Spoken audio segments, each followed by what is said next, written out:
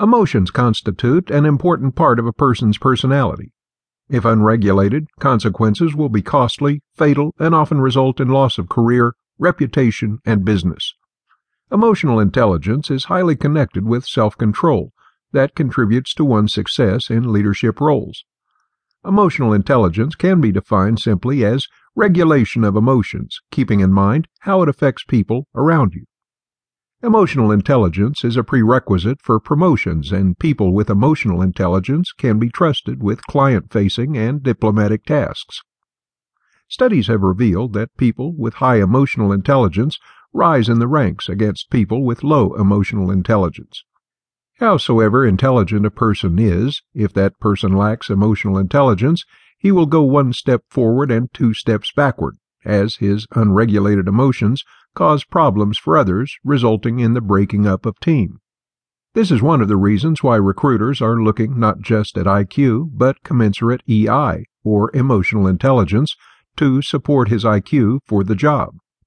According to Daniel Goleman, an American psychologist, self-awareness is the most important thing to understand one's emotions. How controllable and uncontrollable are emotions in different and difficult situations. Awareness of one's emotion enables one to take proactive steps to keep emotions under check. If knowing about one's emotion is the first step, knowing about others' emotions is the second step.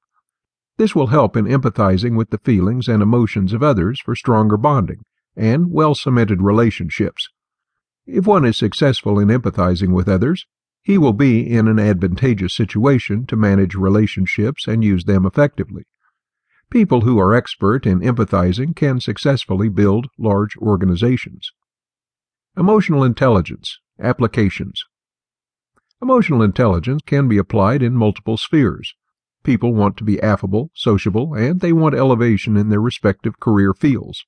Moreover, business relationships need cementing and family bonds require nurturing. Everything starts from family. Family is the first place to cultivate emotional intelligence.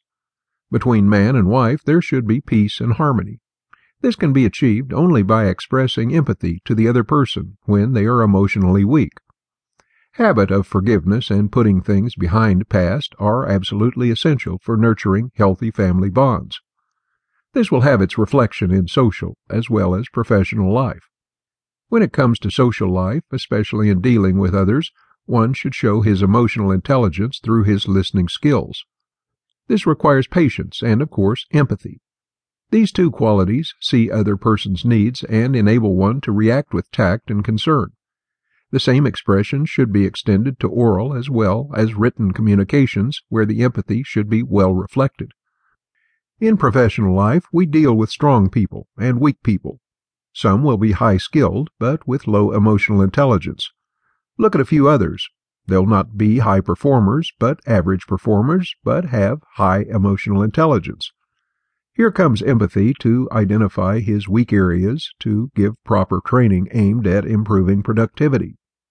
Such ones will be loyal to the company and will bring laurels to you, the leader who trained that person. Thanks for purchasing this book. It's my firm belief that it will provide you with all the answers to your questions.